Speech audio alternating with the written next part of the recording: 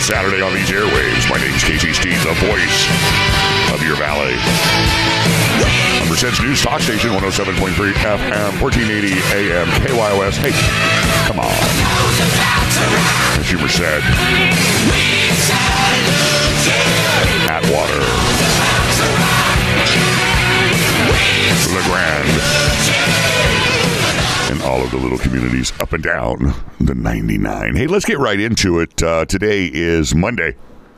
It's not Monday. What am I doing? Today is Saturday, December 9th.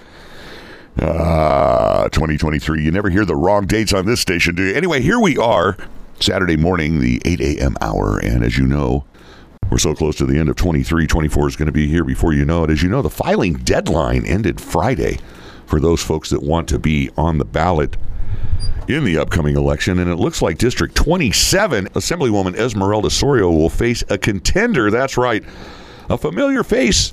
Well, a familiar face. Years ago, she ran for Congress against Congressman Jim Costa, and now we have in studio JOANNA Garcia Rose. Welcome.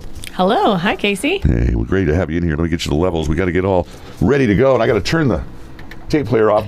Folks may remember JOANNA as JOANNA Botelho, right? Is that the right name? Yes, I ran as JOANNA Garcia Botelho originally 10 years ago. 10 years ago, and my, how time flies. It's hard to believe I've been here that long, and we had a lot of fun. She came into the studio back then. Mel Levy, who's now our current registrar of voters, ran against, or was in that race. And then, of course, Diamond Jim never lost a race. He pulled it out. Doesn't even represent the district anymore. And JOANNA really gave it a great, had some great ideas, and now she brings those ideas to the Assembly District 27 race. So tell people a little bit about you that may not know the 10 years ago, a lot of new people coming into the system. Who is JOANNA Garcia Rose? What do you want people to know about you? I think the most important thing to know about me is that I am a concerned mother. I have a 2.5-year-old at home, and I am a working mom. I work for the state of California as an associate tax auditor for EDD.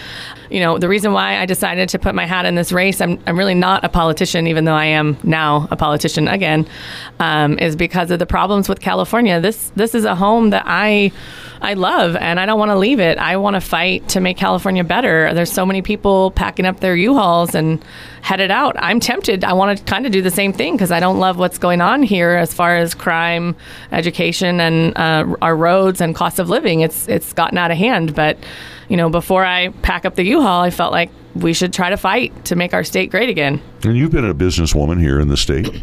You've ran businesses? Yes. I actually moved to this area back in 2004. I was attending Fresno State as an undergraduate and started farming with my first husband.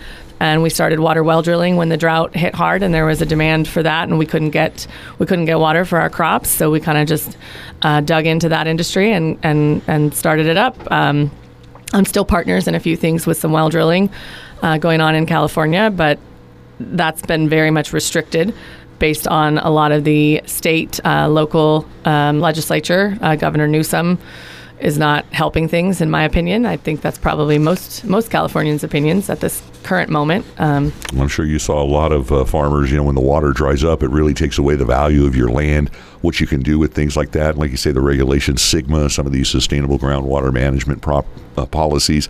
And look what the State Water Board has done to us with the restrictions on our irrigation districts with the free flows and those type of things, letting the water just wash out to the sea and really kind of overlooking farming. Yeah, California is very wasteful. I am not going to advocate against, environmentalism. I am an environmentalist in some regards. I think every farmer truly is an environmentalist. We care about the land and our future as citizens of the state, as citizens of America. But I also look at it on a national security level and just a joy level. I don't want to eat South America food. I want to eat California grown food. We have the best soil and the best environment to grow our own food. Why do we want to slap a bunch of solar panels over it and ship that food in? What happens if there's an emergency? If you think about it at home, if you have an emergency and there's a scarcity of food, do you give the food to your neighbor first and then feed your child? Or do you feed your child and yourself, and then if there's any extra, you give it to the neighbor? So when we start outsourcing things like farming, that's that's a huge problem, not just for California, but for our country as a whole, because I don't think Venezuela is going to feed us first if there's a famine or a shortage. They're going to feed themselves first, and we're going to get what's left. You're actually right, and we feed the world through our excess. And I think of energy, how we've exported our energy production, and look what that's costing us. And right under our feet are some of the largest deposits. And again, because of the feeling in the political circle here in California, we don't exploit that. And farmers do get a bad reputation. They are environmentalists just by the very nature. You don't have a farm in a family generations without taking care of the soil, without looking forward. And to say they're just exploiting it for financial gain, I think is really short-sighted on some of these critics that come out against farmers. It really is. It's unfortunate that's the sentiment that's going around. It's all a lack of education. Mm-hmm. California has a problem with education in general in our school systems, but on top of that, we just have a lack of education or knowledge for people because people are so far detached. I think that when they're focusing on education, instead of worrying about if a kid wakes up and they look in the mirror and they think, am I a boy or a girl today? Why don't they wake up and think, am I going to learn something at school today? Let's learn about farming. Let's visit farms. I think that every school across the state should have to go visit their local college agriculture program, if there is one. Fresno State is where I went to school, and my major was ag business, and they have a huge farming operation that's very informative and lets you get like a hands-on feeling. I wasn't born a farmer. I was first generation. My first husband and I built that up from the ground up. We didn't have anyone that knew anything about it. I read USDA reports. Mm-hmm. I learned in school. I saw it. I drove tractors on the farm at Fresno State. I just stepped into it and learned it, and it's amazing. And people don't have to all want to grow up to be a farmer necessarily, but every school-age student should be exposed to some sort of agriculture because they eat. Mm-hmm. Everybody's got to eat. We all eat. Yeah.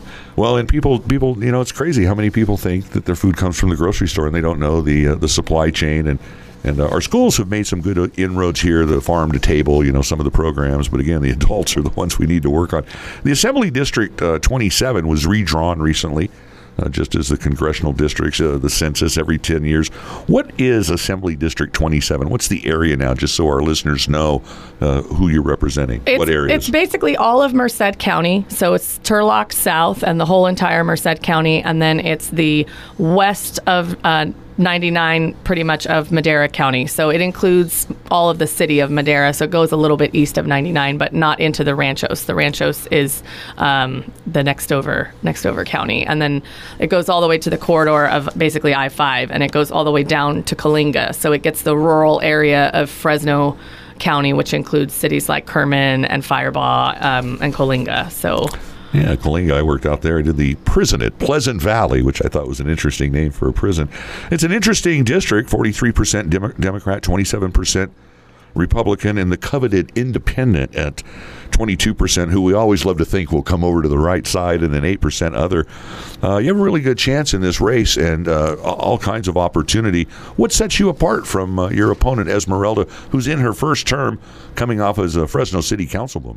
What really sets me apart is I think I'm not a career corrupt politician. And though this is her first cycle in the assembly, she was a city council before that. And there are lots of lists in Fresno about the possibility of corruption and misappropriation of funds and spending that she has faced and kind of just went away, I think partly because of the party and the power they have. I don't think she was exonerated for those accusations. I think they just kind of didn't have enough, beyond a reasonable doubt evidence. But she's got some serious issues. I don't have that. The last 4+ years I've been working as an associate tax auditor for EDD. So I've been auditing businesses from Lodi to Chowchilla pretty much for their payroll taxes. So that is a review of all their financials. And it's been a really interesting career choice, but it lets me see that the more I'm watching what's going on here in California, the small businesses are getting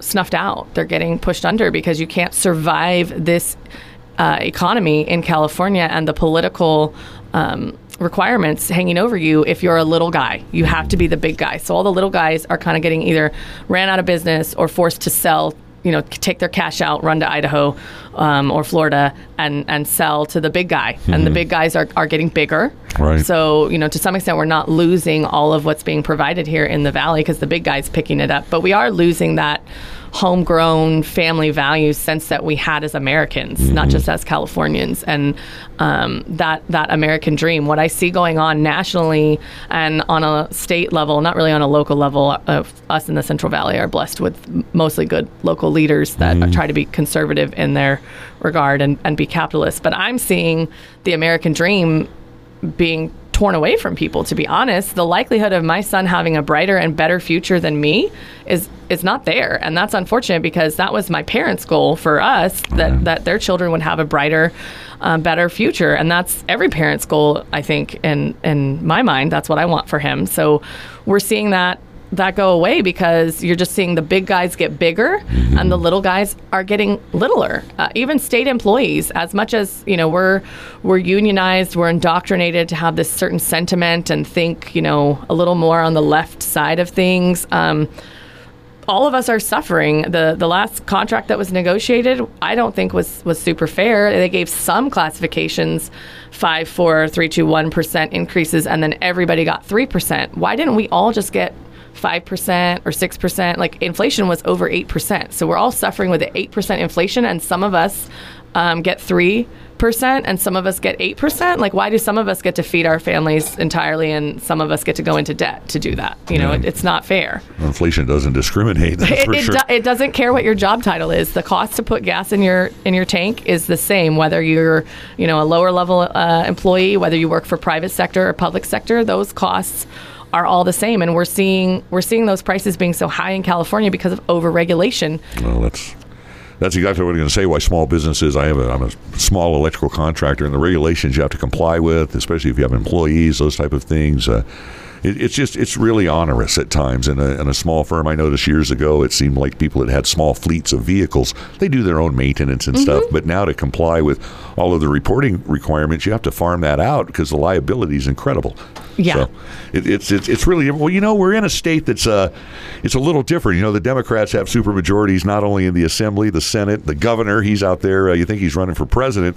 Some of the trips he's going on, and it's been that way for a few years. And the previous holder of the office, Adam Gray, he's trying to move up to the congressional level, and thankfully we have a little bit of a firewall there in John Duarte. But you're a Republican, and how do you rate the job they're doing up there in Sacramento? I mean, let's talk about homelessness. That's something we see here in Merced all the time.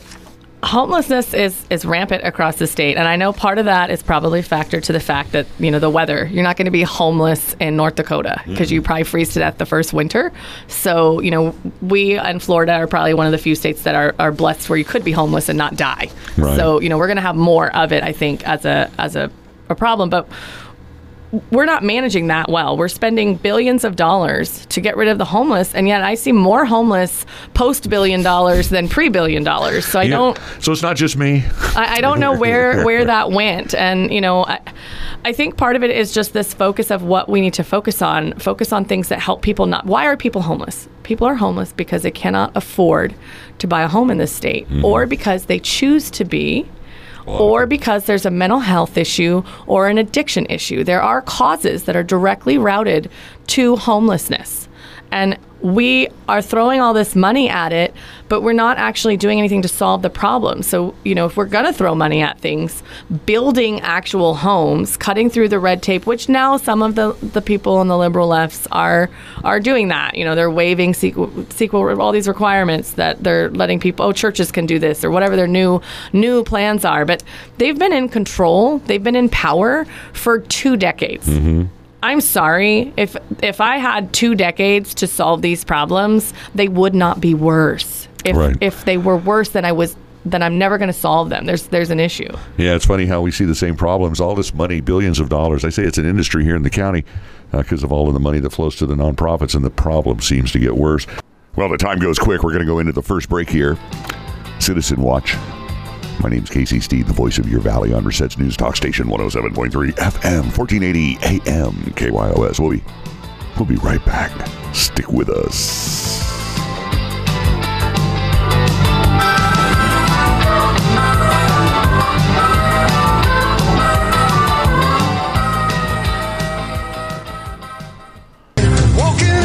Hey, here we are back after the commercial break. I told you we'd be right back. My name's Casey Steed, the voice of your valley on Merced's News Talk Station, 107.3 FM, 1480 AM KYOS. We're walking in Merced. And we're here with JOANNA Garcia Rose. If that voice sounds familiar, it may be because, man, if I could get the buttons right on this panel. It may be because you heard her as, she was a congressional candidate about 10 years ago, now running for the Assembly District, newly created Assembly District 27.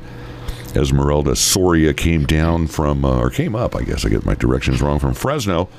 Really didn't have any ties to the area. Where JOANNA does is run a business, a successful well drilling business, agriculture. Actually now works for the state, and hopefully won't see any repercussions. We were talking about homelessness before, and it seems the money that they're throwing at it just gets worse and worse, so we don't really see any respite. I don't know how much more money we can spend. And when you talk about homelessness not having a home, as you know, government subsidized housing, $500,000 to $600,000 a door.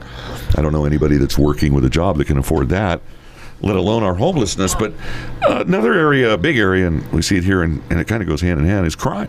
How do you feel the supermajority up there in the state is doing on crime? They're perpetuating it to be worse because they're eliminating the consequences. If you run and jump off a cliff, you die. You don't do it again. That's the end of it. Mm-hmm.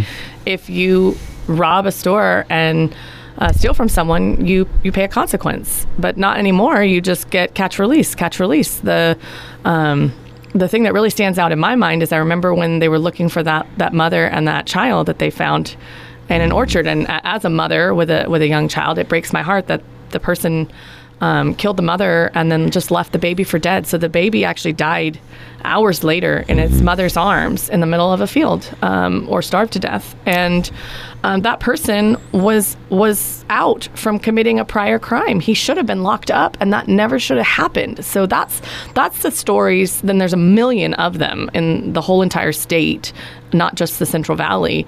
And those things are the things that really break my heart, because how many lives have to be taken before we get serious with crime? And maybe I'm a smidge biased. I worked at Valley State Prison when it was for women, and then again when it was for men. I've worked in parole at Sex Offender Management Board for the state, so maybe I'm a little biased, but there's consequences to every action. There's a reaction, and right now the state has been propagating this scenario where there isn't. You're actually incentivized to do it more because you rob someone and you just escalate it to the next level because you got away with it and there was no consequence or no repercussion. And so we need to manage that better. We need to let people know we are not going to tolerate this. We are going to be safe walking down the streets with our families. And there's going to be always some crime that happens, but it's not going to be continual. Plus, if I think about the recidivism rate, that was something when I worked in corrections that's probably still a big deal. Recidivism is where the likelihood of committing another crime afterwards when you get out, and helping inmates be educated and learn and grow into being productive members of society who are law-abiding citizens.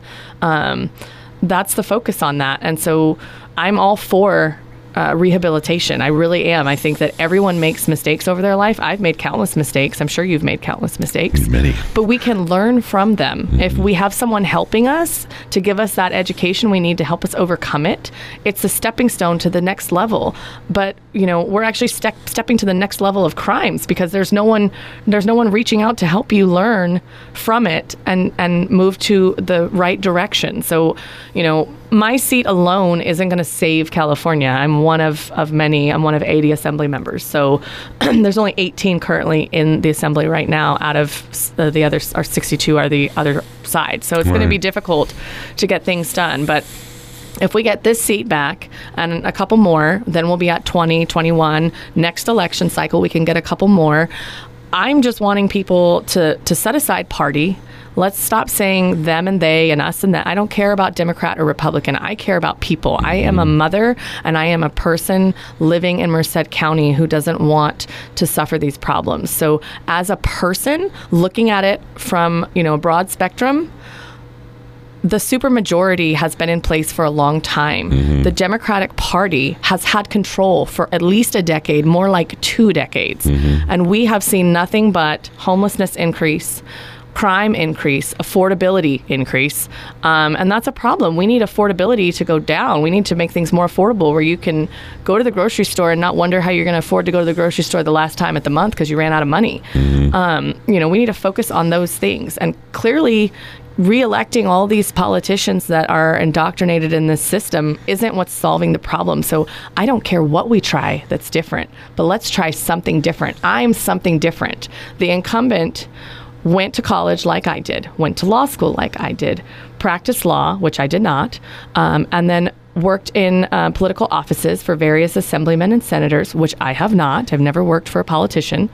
And then she ran for this office because Adam Gray vacated it, so she felt like she could, just step into it. So she came up from out of district, actually. She rents a home in Fresno in our district. But her husband owns a 7,000 square foot mansion 8 miles away, but I'm sure they don't live there.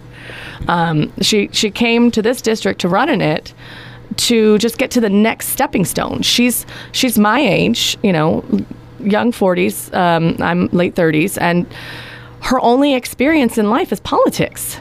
That's not what we need running our country or our state, because clearly those people haven't been doing a good job of it. We need people who have had their boots be dirty. And I know she comes from a family who worked hard. She comes from an immigration family, and that's honorable and respectable. But going to college and just taking advantage of constituents and not really doing the service that's required and representing them is not honorable. It's not right. And so, I decided to run for this seat because I want to do what's right for this county, all three counties, Fresno, Madera, and Merced County. I want to take care of the home that I have to raise my son in. She doesn't raise her family in this community.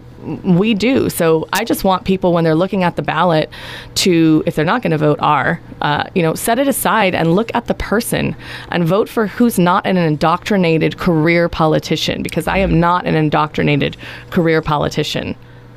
No, that's great. And I love what you're saying. You bring a wealth of different experiences that are relevant to the issues, working in CDCR, or was it CCDR? Yeah, CDCR. Yeah, and it's just, I think some of that, being a business person, close to farming, seeing what water issues, and that's some of the experiences that the current office holder doesn't have. And when you talk about crime, everybody wants to scream about rights, but there's responsibilities, and that's what you're talking about, the accountability, and just letting people go crazy. And, affordable... life, we talked about inflation and how crazy it is, I think, off the air. But when you talk about affordable housing, it's not getting any more affordable. And I don't know how. It seems like you have to enjoin the private sector somehow to incentivize them to create more housing, right? I think that they would create more housing if we stepped back some of the regulation, if it wasn't so burdensome. And I was asked on a questionnaire how I feel about prevailing wage and if that should be, a thing. And for public jobs, okay, that's, fair. We got to keep public sector behaving. They asked about private sector. And my answer to the private sector question was, if you just let capitalists be capitalists and be successful, when they're making a ton of money, they will reward their employees. They will have to give them good compensation to keep them. So if your business is thriving and excelling, look at Google. Look at the stuff in the Silicon Valley. They provide chefs and free food. As an auditor, I went to a business out of state, but I thought I walked into a nightclub when I went to their break room. It had a staffed full bar. They have happy hour every Tuesday and Thursday after hours. You can't drink during. I was like, is that alcohol? She's like, oh, I can't serve till after 5. Wow. And it's because they're thriving, they're doing well, and they're sharing that wealth with their workers, and that's how they continue to thrive. So I think if the government would actually get their hands out of it and just let businesses be businesses and be successful, actually reach the American dream, we would all see the benefits of that. And I look at California. When was California great?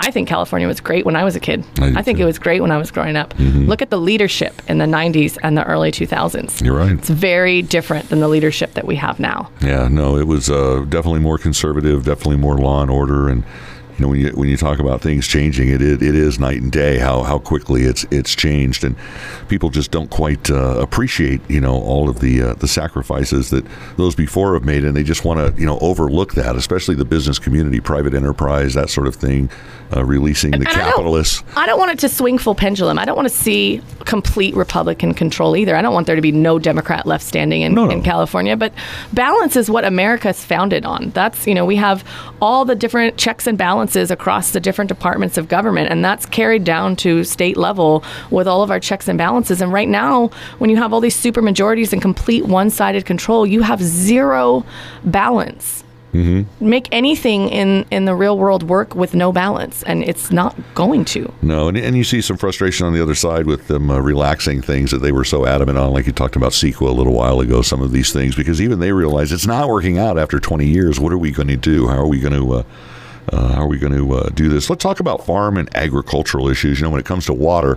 the party's completely falling down on the Democratic side. They're just taking the water, the lifeblood of farming. What do you think? How are we going to approach this with these unappointed or these unelected appointed water boards that have so much power in some of these other agencies? I mean, how do you fight that? Just with numbers and try to change their mind? I mean, they wouldn't. So power comes with scarcity. So water is a scarcity here in California during most years. Mm-hmm. Maybe not last year when it was flooding near my house. It was a little less of a scarcity. Yeah. But, the power is there because there's a scarcity. So these boards have all this power, and I don't know without a complete reversal of power that we're going to overcome that. So we might not be able to get rid of them, but we need to focus on things that we can do, and we can push hard to help people to start electing representatives that will fight to get us more water. If there is more water, there is less power because there's less fighting about it. So these boards wouldn't have, if everyone got 100% allocation across the board, what power does the board actually have? They don't really have. If there's tons of water, there is no power. So I think we need to not focus so much on who's pointing their finger and who's under whose thumb and who has this or that, but we need to focus on actually solving the real problem, which is how we take the tons of water that we get every year. Mm-hmm. We get tons of water that just rolls out to the ocean. We have the ability to build desalination plants on coastal cities. Mm-hmm. We have the ability to capture this water and store it. We have the ability to incentivize, percolation things, and we are working towards doing some of that. The state is already doing some of that because it's, decades of problems. People's eyes are starting to open even on the other side and like, wait, this isn't working. Mm-hmm. But I also find that I feel like the left side likes the scarcity implement because it gives them the power and the authority. And so as a conservative person, I don't want power and authority. I don't want to be in control. I don't want you to look at me and ask me how you make dinner. I want you to know how to make your own dinner. You decide what you want to get, what's in your fridge. You don't need to look at me for permission of how to do it. But, the left side's like, well, I'm going to hand you this bag lunch. They don't want you to learn how to make your own sandwich. They want to just give you the sandwich. That way you just keep coming back the next day to get the next sandwich. Mm-hmm. So I want to create where people depend on themselves. That whole, biblical concept, if you teach a man to fish, he can feed himself for all his life. If you just give him a fish, he's only fed for one day. Right. Those principles are just, to me, common sense principles that we can carry out. And they cross party lines. Anyone at home understands that. Well, squirrels, animals kind of like the nuts for the winter, and why we're not saving, like you say, this abundant rainfall. To me, impoundment. We need more dams. I mean, we hear all of the above. I'm sure being in water, you heard about conservation, groundwater storage, recharge, all this, but nothing beats a dam. I mean, nothing beats actually holding back the water that's coming in. Mm-hmm. That's we've had the money. The problem is, for decades, we've had the funding to be able to do some of these things, but we've lacked the support from higher level government to actually do them. And as much as it's a federal issue on a lot of the water stuff, I've seen states and other states where they've exercised a lot of their own discretion and a lot of their own power. So Newsom and our Senate and our Assembly could get the ball in our court and exercise some power if we really wanted to. But I think they do it on purpose. They want the scarcity. Well, folks, we're talking about water. We're going to talk about the state population as we get into the next segment. We've had with us, and we'll continue, JOANNA Garcia Rose. She's running for the 27th Assembly District, currently represented by Esmeralda Soria. There's going to be a big election coming up in March 5th, I believe, right? Yes, sir. And so we're going to get to know Joanna a little bit better after these brief commercial messages. The time goes so quick. I wasn't watching the clock. I apologize. We'll be right back. Ma'am, I am tonight walking in Memphis. Was walking with my feet 10 feet off a beam. Walking in Memphis. But do I really feel the way I feel? Put on my blue suede shoes and I don't own blue suede shoes, but they would be cool.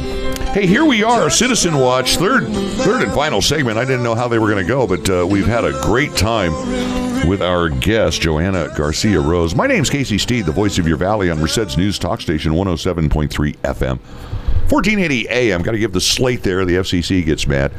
Citizen Watch every Saturday morning, trying to bring you some new content.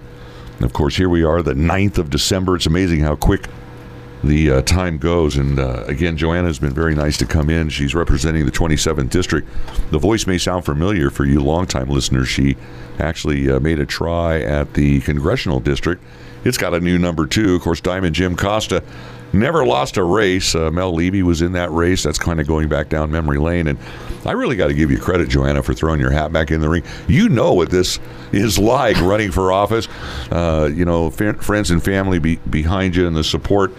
But we were talking a little bit about the state population has shrunk and the budget's doubled. And with $65 billion in the hole, we're not getting the services. How are we going to get it if we're in the hole? There's a lot of problems with the budget and what the state is doing and where they focus their funds.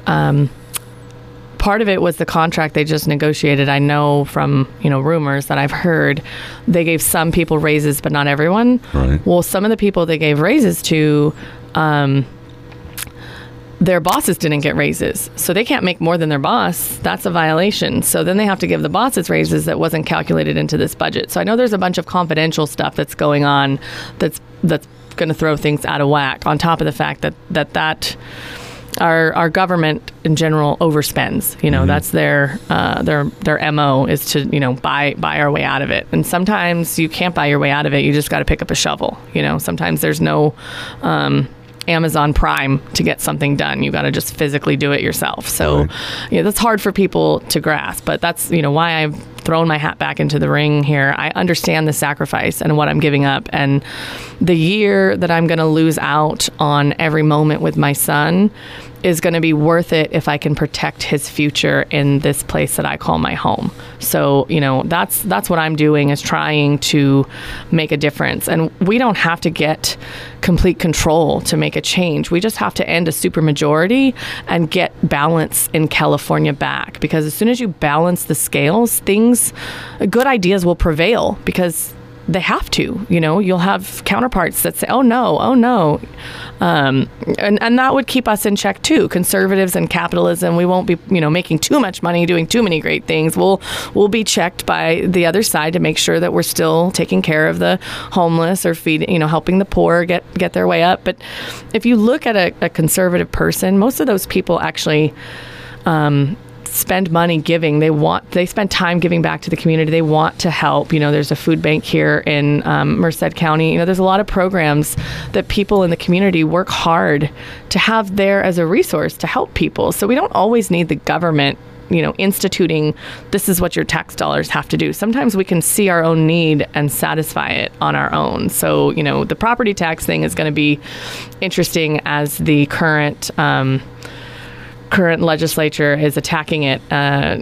Stay tuned. Farmers, anyone who owns property is potentially going to have property taxes popping through the roof when they eliminate the right to be protecting Prop 13. Yeah, and Prop 13 is a huge deal. They've attacked that on many fronts. They're attacking again, and they're winning. That's pushed through. So we'll see what happens with the election cycle and what people do to counter this, a friend of mine was saying, well, who made these rules? Why is this boy that pantsed my 4-year-old in TK, why is he not getting punished? Didn't we vote for this? I didn't vote for this. I don't remember voting for this. And I said, well, you did vote for this when you elected the Democrat assemblyman and senator, the senator that passed that bill, all of the Democratic Senate that pushed that through, and Newsom signed it. So you did vote for it. You didn't specifically get to line item pick it, but that's why people need to bring themselves back to realize that's what a representative does. They represent your best interest in drafting legislation.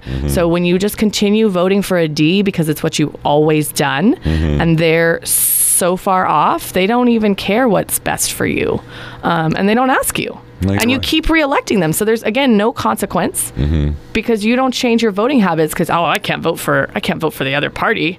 I would never do that. I would never betray my people. I'll tell you what, if there is a race where there is a Democrat who is more grounded and more rooted in the area and going to be a better representative, I'm going to probably vote for that Democrat. Right. Well, I love how the one party always brings up the class envy, tax the rich, kill the rich. They're the problem, and yet they're the ones that generate the tax dollars. They're the ones, like you say, giving the extra when there's excess. And I think to vilify people with money is just wrong, because you can't lump everybody in. Obviously, there's some people that are in it for themselves, but that cuts across both party lines, and I think that the Democrats are a little disingenuous with playing these forces against each other, the have and the have-nots, saying, well, there's all your money, it's over there. They're making the gap bigger. So I've never seen it more in history or my life. Like when I was in school, they taught us history. So I've seen it in history.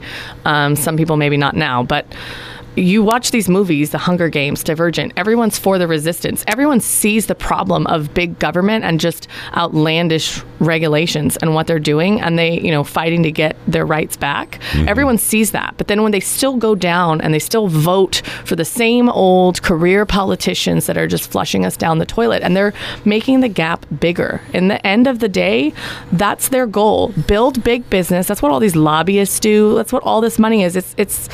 It's unfortunate, but there is a ton of corruption. And if we don't start saying enough is enough, we have to send, even if I do a bad job in next election cycle, like, don't vote me in, vote someone else in. Like, we have to just continue to do a turnover of these politicians as often as necessary to get new blood in, so that it can be a representation, a true representation of the people, for the people, by the people, of the people, not the elitists. All these people in office that are making all these decisions, the supermajority, Newsom's not of the people, for the people, by the people. He's had a silver spoon in his mouth his whole life. He's for Gavin. He's for Gavin in the Democratic Party. I agree. Well, let's talk about the main differences between. I mean, we've highlighted a lot of them. Just the style of how you would govern, but talk a little bit more pointedly. Esmeralda, she's been in office now. It's a 2-year cycle, about a year, I guess. And, yes. And it's coming up. What are the main differences between you and her? I mean, you're a businesswoman. You've had a lot of experience, CDCR. What are some of the other things? I've worked my whole life. I worked all through college. I paid for my own college tuition. It did get forgiven because I'm a civil servant. I spent 10 years working for the state of California. So you gave back. That's, I got way less money than some people I know. And as an auditor, I'm seeing what people actually get paid because I audit payroll taxes. So I've been sitting here this last year going, wait a minute, I could be controller. I could be running this company and be making 2 times what I make right now. Like, why am I working for the government? What's wrong with me? But it's important. You have to how do you keep the government fair and honest? I keep it fair and honest because I do a good job. I follow the letter of the law, and I try to make sure that I'm educating people when I'm doing these audits and helping them be compliant voluntarily and not exercising a whip. I'm not, coming down on someone just for the sake of it. I'm coming down on someone who needs to come down on them. But I've never actually even encountered someone who didn't just make a mistake. Right. And you fix it. That's what an audit is. An audit is looking for problems, looking for fraud possibly, but looking for problems and then finding why the problem happened and solving the problem so that it doesn't happen again. You could bring that analytical nature to the job. And that's, the state has trained me to do that, looking at other people's taxes to make sure that they're not getting cheated out of their share of payroll taxes. But I mean, how many outside people are coming in looking at what they're doing? Right. I don't think anybody. We need and that's what our representatives are supposed to be doing, because they're supposed to be representing us. And as a person in the district, we would want to know what's going on and make sure that we're checking those boxes, that they're doing things right. And representing all of us. And I think some people feel that they're not being represented by their leaders now currently in office. There's an agenda that sometimes doesn't include them, especially in the business and the community, that to me is the one that generates the funds that these guys want to spend. And it's just such a disconnect. A lot of it is also being a people pleaser or not, I think, to some extent. Like Esmeralda SORIA took a pledge to stay green. She went with her party line, and she's 100% green, no issues. When she was running for Congress against Costa, actually, she ran the same seat I had done before that.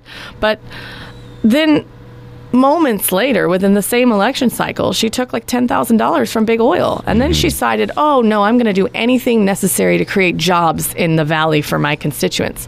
That's not actually true. What you did is you did whatever was necessary to help yourself look good and get the yeses from everybody you needed yeses from. So, sometimes as a representative, you're going to have to make hard choices and not please everybody. Because you have to be true to yourself and honest and true to the people you're representing. So sometimes you don't get to just lie and manipulate. Sometimes you just speak the truth. Yeah, I've often accused some of our politicians of trying to serve too many masters, and you're never going to please. You can only serve one. And, it's really been great having you back in and talking about Assembly District 27, because it is a big race. It's probably going to be decided in March. If there's only two folks, there won't be a runoff. So it's an all or nothing thing. If people want to help you, how do they get in touch with you? Or I imagine you're going to be out in the community now. We're 90 days away from the election. You've been out in the community. I know, trying to schedule this interview, she was all over the valley the last few days. But I imagine you're doing the outreach. People want to get in touch with you, have them come talk to you, give a coffee. How do they get a hold of you? Yeah, you can reach out to me. You can give me a call. Honestly, it's 559-223 1717 is my actual personal cell phone, and I don't have a problem with people calling me because I'm running for a seat where I'm representing you. So if someone wants to reach out to me, I'm happy to take the call. I have a website, JOANNA4TheValley.com. I like that. So I liked it too. I was debating on how we do it with the last names, but with my maiden name and my married name, but Joanna is better. I liked it mostly because I felt like we should be on a first name basis with our representatives. They are representing us. So I really liked that. That's how I feel about everyone I'm representing. So, go to the website, follow me on Facebook, and there's links to that all on the website. You can send an email on the website and set up an appointment. If there's an event or you're doing something, even just like your organization's having a little meeting, I'm happy to come by. I can't know about everything just, without someone telling me. Well, and it's incumbent upon some of these organizations and their members to reach out to you and get you in front of the group, because I think that that's really what it's going to take, this grassroots effort. Now, what's that phone number again? 559 what? 223 1717. 1717. And even though I have it, I'm writing it down for a reason. So you guys are writing it down. And again, we've had with us in studio for the whole hour, which is amazing how quick it went. and we didn't cover everything. There's a lot more issues that'll be coming up. There's a lot of time between, well, not a lot of time, but 90 days or so between now and the election. And I would encourage my listeners to reach out to Joanna Garcia Rose, who's running for Assembly District 27. And thanks for coming in today. Anything you want to end up with, just let us know. Thank you so much for having me. It's been a great opportunity. I really appreciate the time to kind of get the message out to more listeners and people in this valley so that they can know that there is an option. There's a better option. Sometimes there's not a better option. Sometimes we just get one option. But this year, we have a better option when it comes to the assembly seat. And we need to exercise our options to make the change that we want to see. Well, she's a well-qualified candidate, and I think she'd do a great job up there in the assembly. She has the chops. She's been around the block. She knows what the concerns are. You've heard them in the last hour. And again, if you have any more interaction you want to have with Joanna running for Assembly District 27, give her a call at 559 That's right. It's a Fresno area code, but hey, that's where our representative is now, Fresno. Even though she kept the old number, that's 223. my Chowchilla number. Yeah, Chowchilla. We love Madera County. God bless those guys down there. You got the big AutoZone warehouse. Everybody goes, "What is that?" I said, "That's money down there." 559-223-1717. Joanna, thanks for being on the show. Thanks for having me. Well, folks, we really appreciate Joanna coming in. She's very busy schedule. Primary coming up in just about 90 days. With the animal primary here in California, it's the top 2 vote getters regardless of party. Right now, it looks as if it will just be Joanna and Esmeralda. Need to set that precedent in March going into the November general. It's a long road for Assembly District 27. We wish Joanna all the best. Well, we're out of time. My name's Casey Steve, the voice of your Valley on Merced's News Talk Station, 107.3 FM, 1480 AM KYOS. We'll see you next week.